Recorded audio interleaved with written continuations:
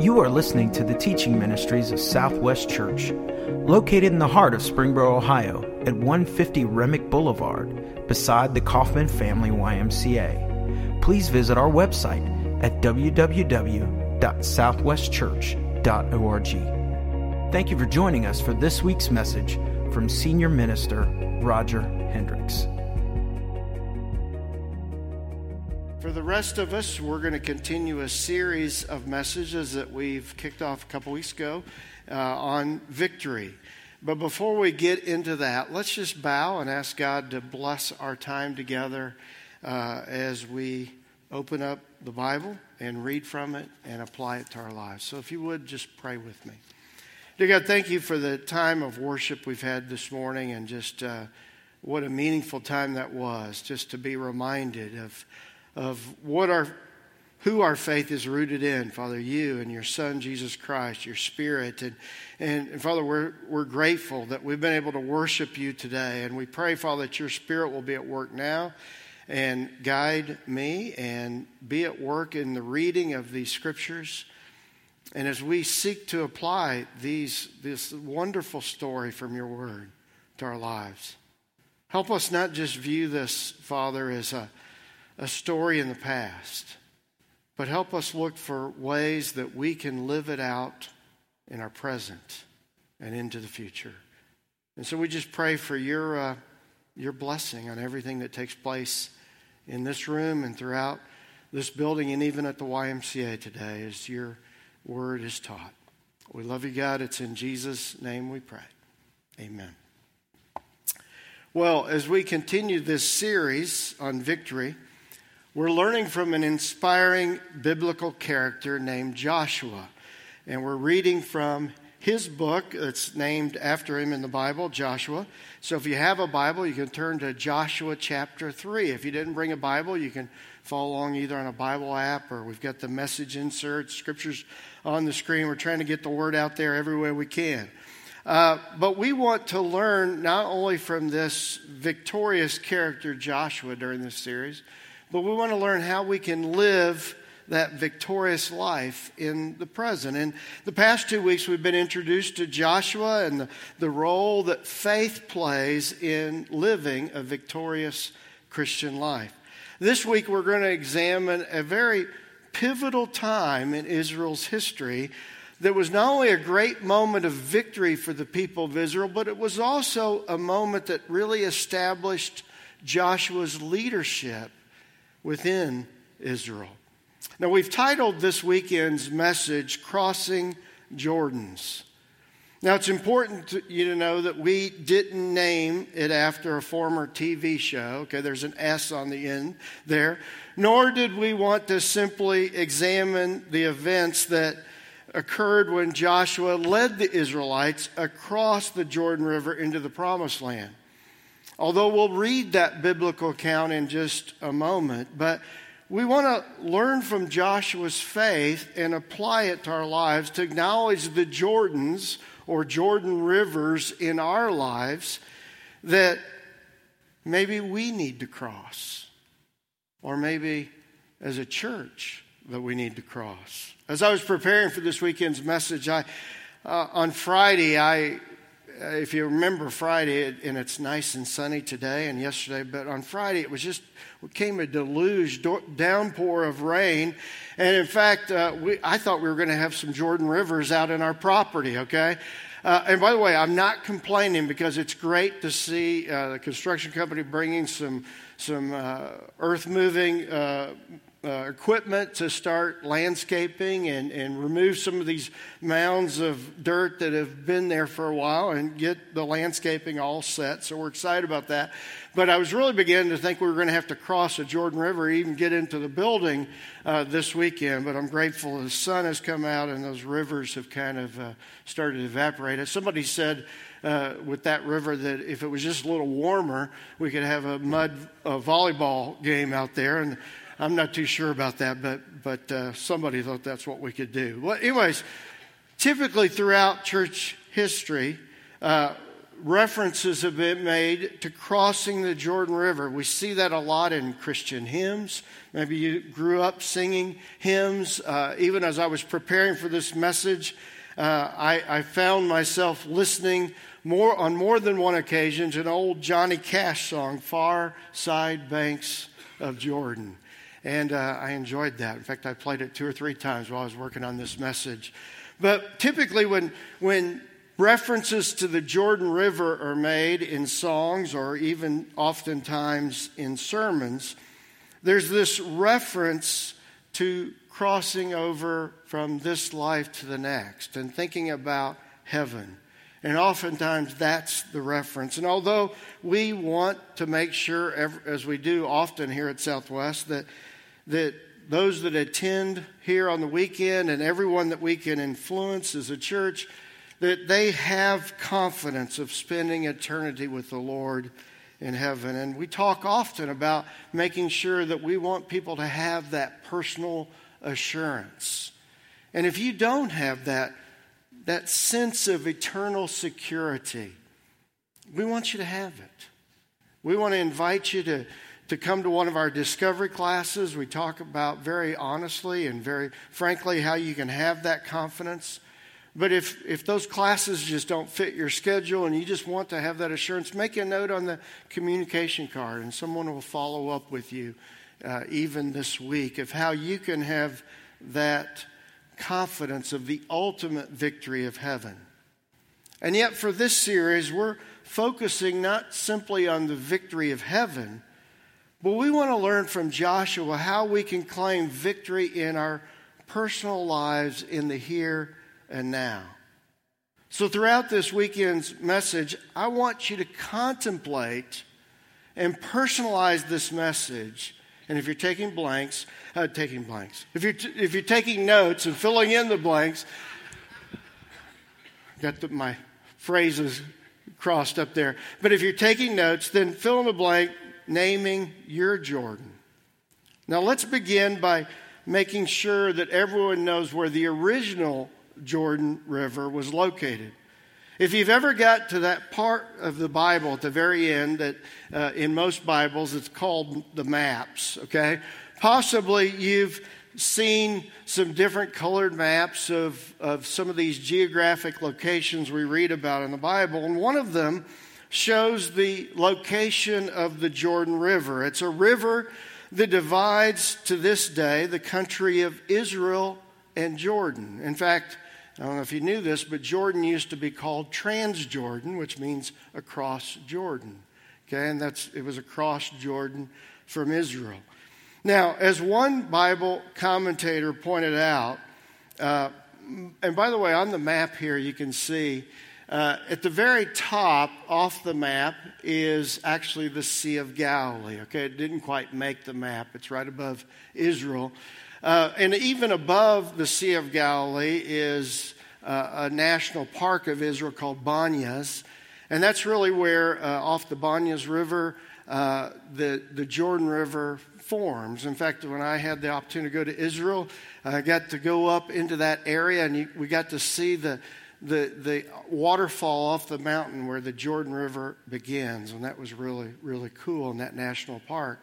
And then it flows through the Sea of Galilee, and then it goes all the way down to the Dead Sea. And I don't know if you've ever heard this illustration or not, but one of the reasons why the Dead Sea is called the Dead Sea is because it has water feeding into it from the Jordan River, but the Dead Sea doesn't give water to any other source. And so because of it, it just kind of pulls up in the Dead Sea, and it is dead. It's real salty. In fact, I had the opportunity to float in the Dead Sea. You can't help but float. It's so buoyant that, you can't hardly stand up. It just kind of kicks you up, and that was kind of fun to float in the Dead Sea. But the truth of it is it's that way because it doesn't contribute to any other body of water, which is kind of a lesson in life. That if you're always a taker and not a giver, you'll end up stagnant, dead. And that's what happened to the Dead Sea. But anyways, the Jordan River there divides those two countries, Israel and Jordan. And as one Bible commentator pointed out, for Israel, the Jordan River represents more than simply a physical barrier. It symbolizes a true frontier, the end of a wilderness and the beginning of the land of settlement. After wandering for a generation in dusty desert, it's ironic that the final barrier to entering the land of promise is liquid in nature. So Israel had left Egypt, they'd traveled through the wilderness, and then they're at the Jordan River. In fact, this is the second time they've come to the Jordan River. We'll talk about the first time in a minute. But to enter the promised land, they've got to cross the Jordan River. Now, let's read the events leading up to this historic crossing as we begin reading in Joshua chapter 3. In verse 1. Early the next morning, Joshua and all the Israelites left Acacia Grove and arrived at the banks of the Jordan River, where they camped before crossing. 3 days later, the Israelite officers went through the camp, giving these instructions to the people. When you see the Levitical priest carrying the Ark of the Covenant, you might want to underline that. We're going to come back to this in a minute. When you see the Levitical priest carrying the Ark of the Covenant of the Lord your God, move out from your positions and follow them. Since you've never traveled this way before, they will guide you. Stay about a half a mile behind them, keeping a clear distance between you and the ark. Make sure you don't come any closer. What do you see here as we read about this really momentous time in Israel's history as they're on the banks of the Jordan River ready to cross into the promised land? We see the people of Israel preparing to cross. Now, they're making plans to enter a new way of life that involves, as it's worded there, traveling where they have never gone before. You sense as you read this passage that there's an excitement, there's an electricity in the air as they're all gathered on the water's edge, looking forward to what life will be like in the future. Now, there's some important historic elements for us to take to heart as we read this passage. You see, this wasn't the first time that the people of Israel had got to the Jordan River banks. In fact, 40 years earlier, when Joshua was a much younger assistant of his predecessor, Moses, and yet at that time, Israel didn't have the faith to cross the Jordan River. In fact, as we talk about Moses and as we talk about how he was bringing up this apprentice Joshua, I thought it might be good to mention, you might have noticed in your bulletin, but we've got a young man that's working here, has been working for some time, part-time with the church, Eric Kraft, our junior high minister, and Eric's going to be ordained into ministry this coming weekend.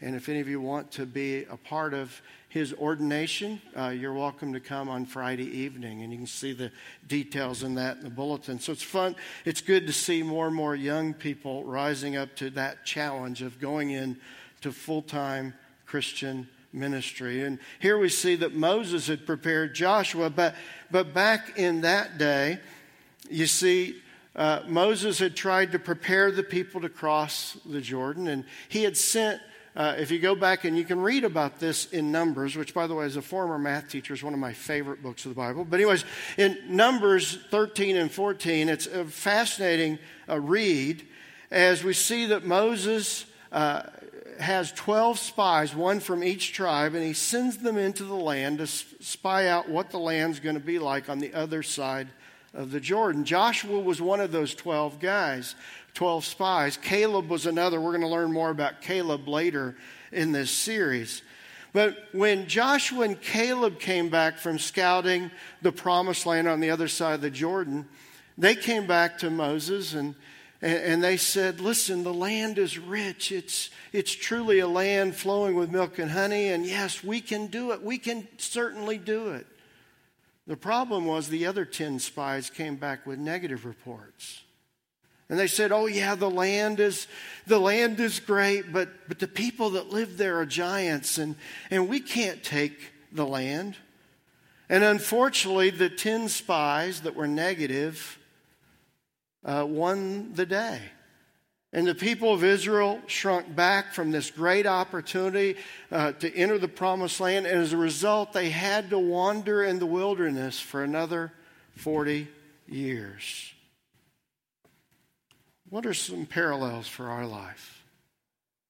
Unfortunately, some of us have been wandering the land of sin, fear, and mediocrity for too long. And we need to resolve that we won't be like Israel was 40 years earlier when they didn't have the faith to take a step that God was prompting them to take. Instead of following their example, let's embrace the attitude of Joshua and Caleb that when the Lord presents an opportunity to us, that we have that can-do attitude, that we say, yes, we can certainly do it with the Lord's help. Now here's what's fascinating about this whole narrative. If we examine the geographical description of the actual Jordan River as it is in its present, what we learn is that for much of the year, the Jordan River is only about 10 feet across, and it's only about 2 or 3 feet deep.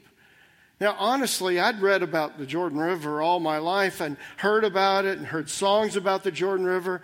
And when I finally had the opportunity to go to Israel, I have to be honest, I got a chance to stand in the Jordan River. It was great.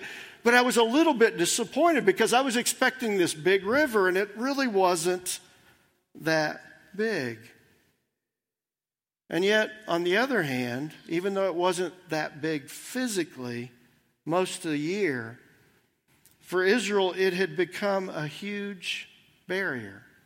In many ways, it's still to this day a huge barrier in the Middle East.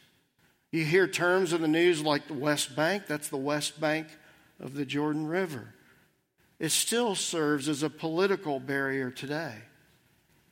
But it was a huge barrier for Israel back in that day. You see, sometimes I think we read these stories and we think about Israel maybe being a couple hundred people or 1,000 people.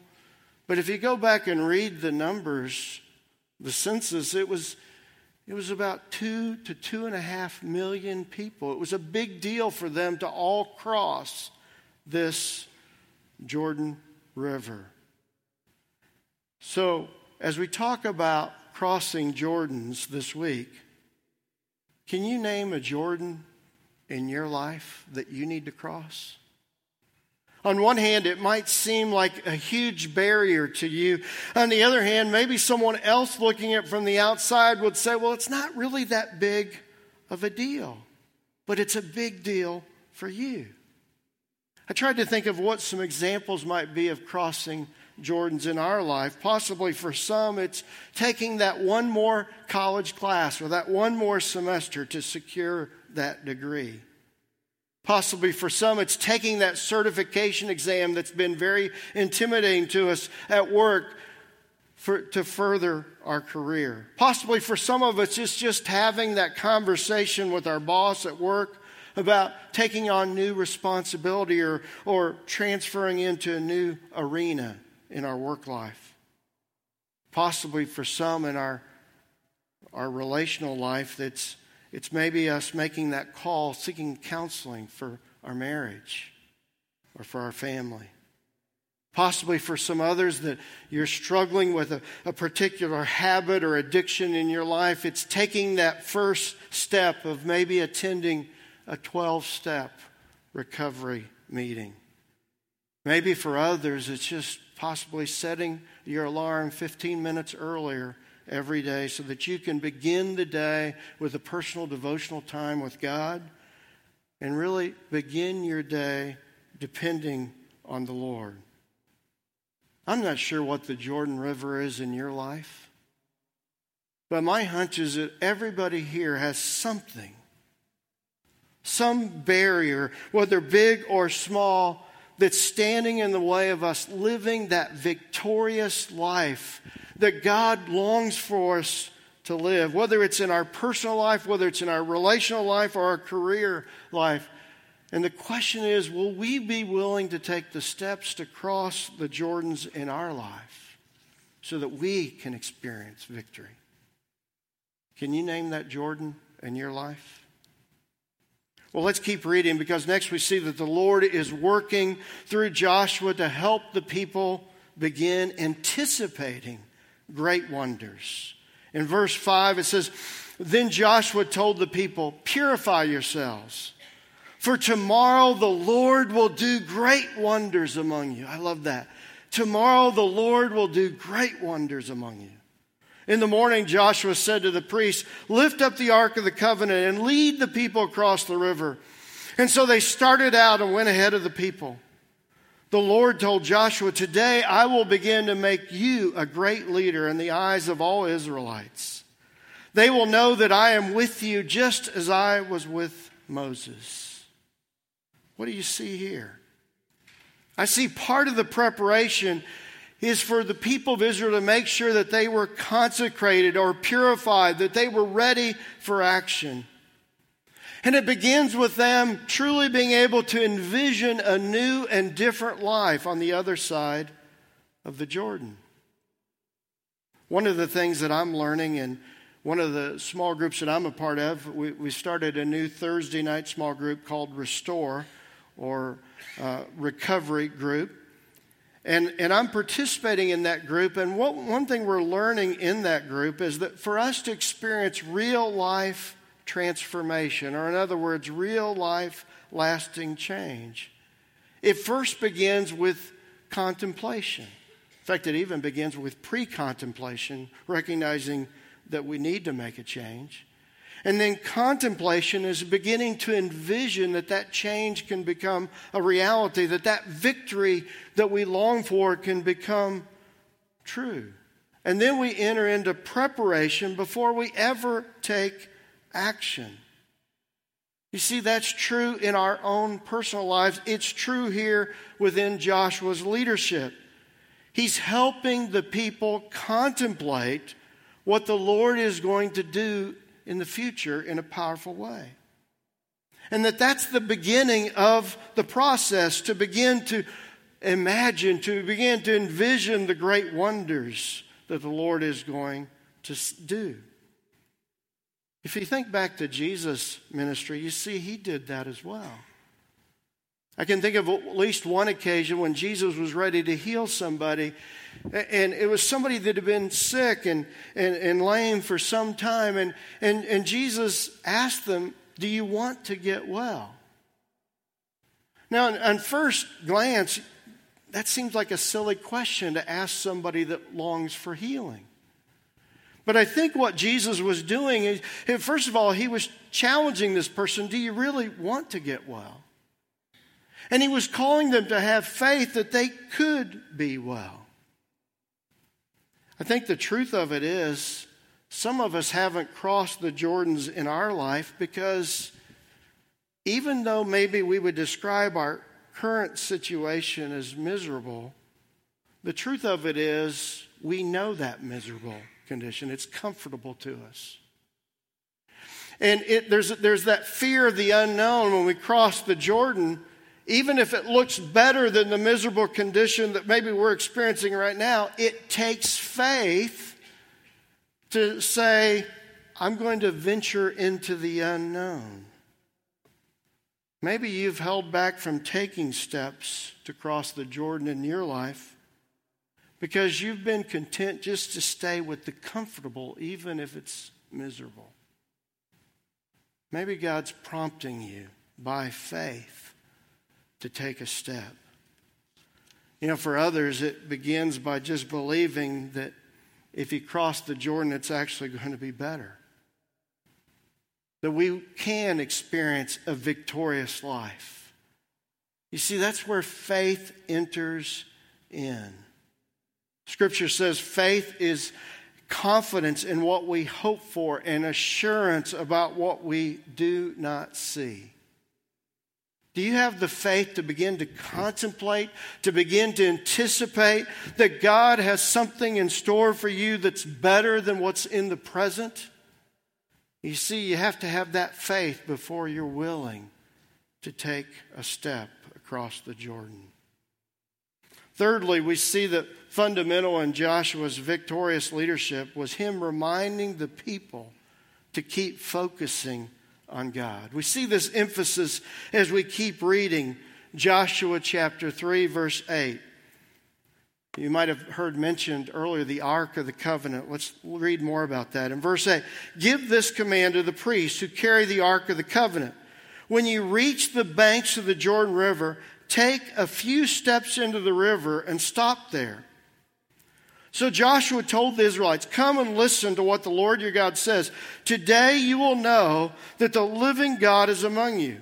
He will surely drive out the Canaanites, the Hittites, Hivites, Perizzites, Girgashites. By the way, I've always been tempted just to insert termites and see if anybody noticed. Amorites and Jebusites ahead of you. Look, the Ark of the Covenant, which belongs to the Lord of the whole earth, will lead you across the Jordan River. Now choose 12 men from the tribes of Israel, one from each tribe. The priests will carry the ark of the Lord of all the earth. As soon as their feet touch the water, the flow of the water will cut off upstream, and the river will stand up like a wall. What do you see as a focus in God's plan for victory and Joshua's preparation to lead the people to victory? We see at least 9 times, I counted 9 times in this one chapter, that the Ark of the Covenant is mentioned. Now, some of you, maybe that are new to the Bible, you don't know much about the Ark of the Covenant. If you're a little bit older, maybe all you know is that it's lost and that Indiana Jones is trying to find it. And yet, if you go back and read the biblical description of the Ark of the Covenant, you find that the Ark of the Covenant was actually just a box. It was a box that was about 2.5 feet by 2.5 feet by 4 feet. And it contained 3 things. By the way, this is an artist rendering of some Israelites carrying the Ark of the Covenant. So you can see it was just a box, okay, with this cherubim up on top. But inside the box, there were 3 important items, okay? There was, I don't know if you know what was inside the ark, but inside the Ark of the Covenant was the stone tablets that the 10 Commandments were originally inscribed on, okay? So that's pretty cool. They're inside the Ark of the Covenant. Also inside the Ark of the Covenant is a staff that belonged to Aaron, Moses' brother. And there's a miraculous story about that you can go back and read in Scripture about that demonstrated God's plan of leadership for His people. And then also there's this jar of manna. And in that manna, that was what God provided for the Israelites for 40 years to sustain them when they were in the wilderness.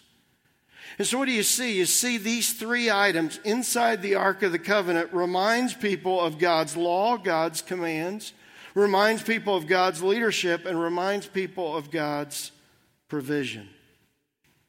Joshua tells the people, don't take your eyes off the Ark of the Covenant. Never forget that it is the Lord that's going to provide the victory. Why do you think, back in verse 4, why do you think that he had the people walk a half a mile behind the Ark of the Covenant? If you're reading from a different translation, you might read 2,000 cubits, but nobody knows what a cubit is. It's about this much, okay? But anyways, the truth of it is it's about a half a mile distance. They're to stay behind the Ark of the Covenant as they're walking toward the Jordan River. Why do you think God had them do that? I think there are 2 reasons. One is to remind them that God is holy and we are not, and that there needs to be this healthy distance in our understanding as we worship Him. That's part of it, I think. The second part of it is I think it's very practical, that if there were some tall people that got right behind the Ark of the Covenant, short guys like me wouldn't be able to see it, okay? But if it stays out a half a mile out in front, everybody's going to be able to keep their eyes fixed on the Ark of the Covenant, reminding them that the one who's going to bring the victory for them is the Lord. This week, as I was preparing for this message, I came across a psalm that I thought fit very well. In Psalm 46, verse 7, it simply reads, "The Lord Almighty is with us. The God of Jacob, or the God of Israel, is our fortress." Verse 10, he says, "Be still and know that I am God. I will be exalted among the nations. I will be exalted in the earth. The Lord Almighty is with us. The God of Jacob is our fortress." You see, sometimes when we get so anxious and frenzied, thinking about those obstacles in our life, those Jordan rivers, we need to simply take to heart what Scripture says here is to allow ourselves to be quiet and still. And remember that our victory doesn't lie within our strength or our ingenuity, but our victory lies with the Lord and surrendering to His leadership in our life. You see, the Lord Almighty is the true source of victory. But it's tough to stand still, isn't it? And wait on God's deliverance, to wait on God's victory. When our history and even our circumstances in the present tell us that defeat is more likely than victory. And yet that's where faith enters in. And we see that here vividly in this story as Israel crosses the Jordan River. For our last observation this morning is that they're called to take steps at flood stage. We find them taking steps into the Jordan River at flood stage. Let's keep reading in verse 14. It says, "So the people left their camp to cross the Jordan, and the priests who were carrying the Ark of the Covenant went ahead of them. It was the harvest season, and the Jordan was overflowing its banks. But as soon as the feet of the priests who were carrying the ark touched the water at the river's edge, the water above that point began backing up a great distance away at a town called Adam, which is near Zarethan, and the water below that point flowed onto the Dead Sea until the riverbed was dry. Then all the people crossed over near the town of Jericho. Meanwhile, the priests who were carrying the Ark of the Lord's covenant stood on dry ground in the middle of the riverbed as the people passed by. They waited there until the whole nation of Israel, 2.5 million people, can you picture it? Until the whole nation had crossed the Jordan on dry ground. What do we find here? We find that at this point, when they're ready to cross the Jordan River, the circumstances, we find that it's at flood stage. See, it's not the normal width that it was. It's not the normal depth. We find that at this point, it's even more imposing of a barrier because it's at flood stage. In my reading, I read one historic report that was written around the year 1900 when travelers described the Jordan River not as 10 feet across, but as 90 to 100 feet across during flood stage. And the depth varied from 3 feet to 10 to 12 feet. Now, this has become even a bigger obstacle for 2.5 million people to cross. Wouldn't you know that when the people of Israel are finally ready to cross the Jordan, it's at flood stage? My hunch is there were some naysayers among them that said, "No, the time's not right. We can't do it." But Joshua said, "No, we can do it with the Lord's help." In fact, I think Joshua just says, now the stage is set for us to really see a miracle, a victory coming from the Lord. I don't know about you, but I'm impressed with the faith of Joshua. I'm impressed with the faith of these Jewish priests that are carrying the Ark of the Covenant because, I don't think they just kind of went to the water's edge and tipped their toe in. I think they took a bold step. And when they took that bold step to cross the Jordan, what did God do? He parted the river so that they could cross on dry ground. I think God's still ready to part the rivers in our lives if we'll just have the courage to take a step of faith. 7 years ago, my personal Jordan, and I believe our Jordan River as a church, was to build phase 1 of this building. In 2010, we had been renting as a church since 1997. And when 2010 rolled around, we'd been renting for 11 years and meeting within the YMCA next door. In many ways, it seemed like at that point in our history as a church, we'd lost some momentum. And honestly, some were beginning to wonder if we would ever cross the Jordan and have a building of our own. At that time, if you remember, 2008 to 2010 was a tough time to try to get a loan. We had sought loans from banks all over the area, and we got turned down and rejected time after time after time. We even had some people begin to leave the church saying, in fact, they were tired of setting up and breaking down chairs, and they said, "You're never going to build." I had people leave the church saying, "You're never going to build." And yet I believed that God had a plan for us as a church. Finally, in 2010, we found Church Development Fund in California, and they believed in us, and they said, "We'll write you a loan. Here's the commitment that you need to make." I'll never forget the leadership team meeting that we had to discuss making that final step. Now, don't get me wrong. We had been financially responsible up to that point. We had done our due diligence, turned down all of our paperwork to Church Development Fund and all the other banks we'd sought a loan from.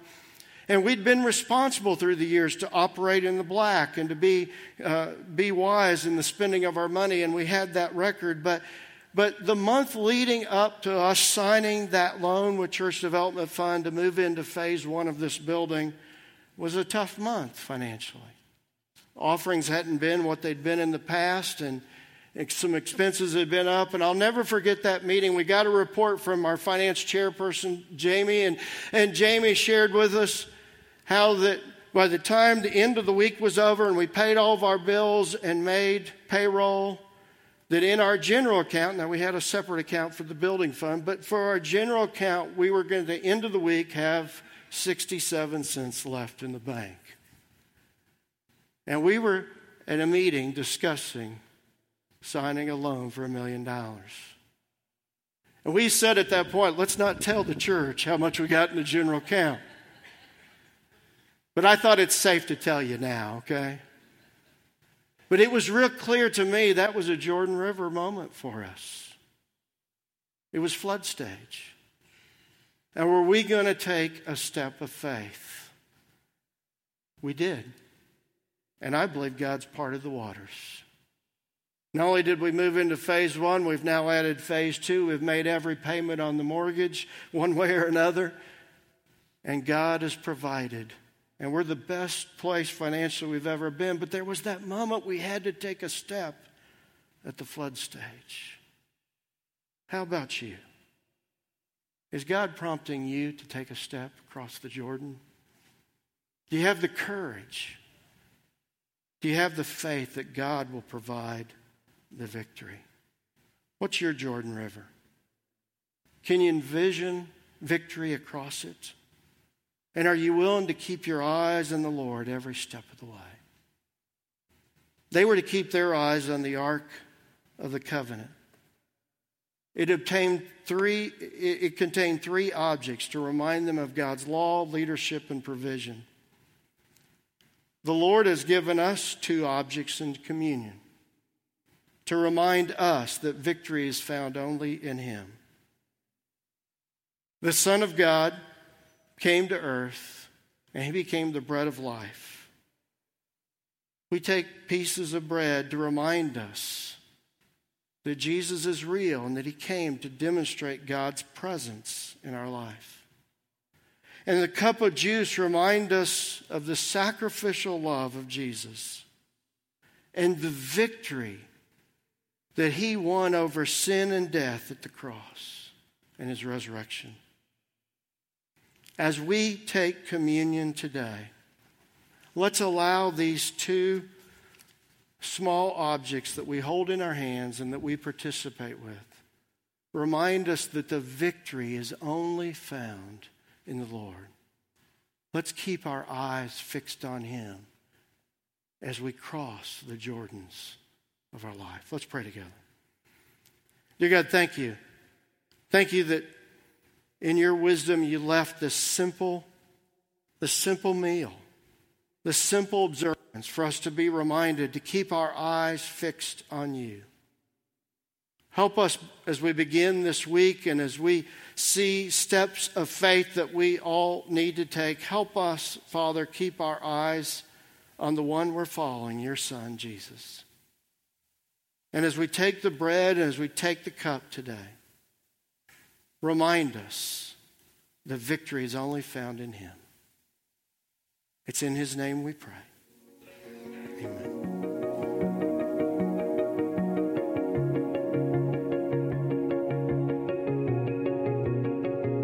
Thank you for listening to Southwest Church Teaching Ministries.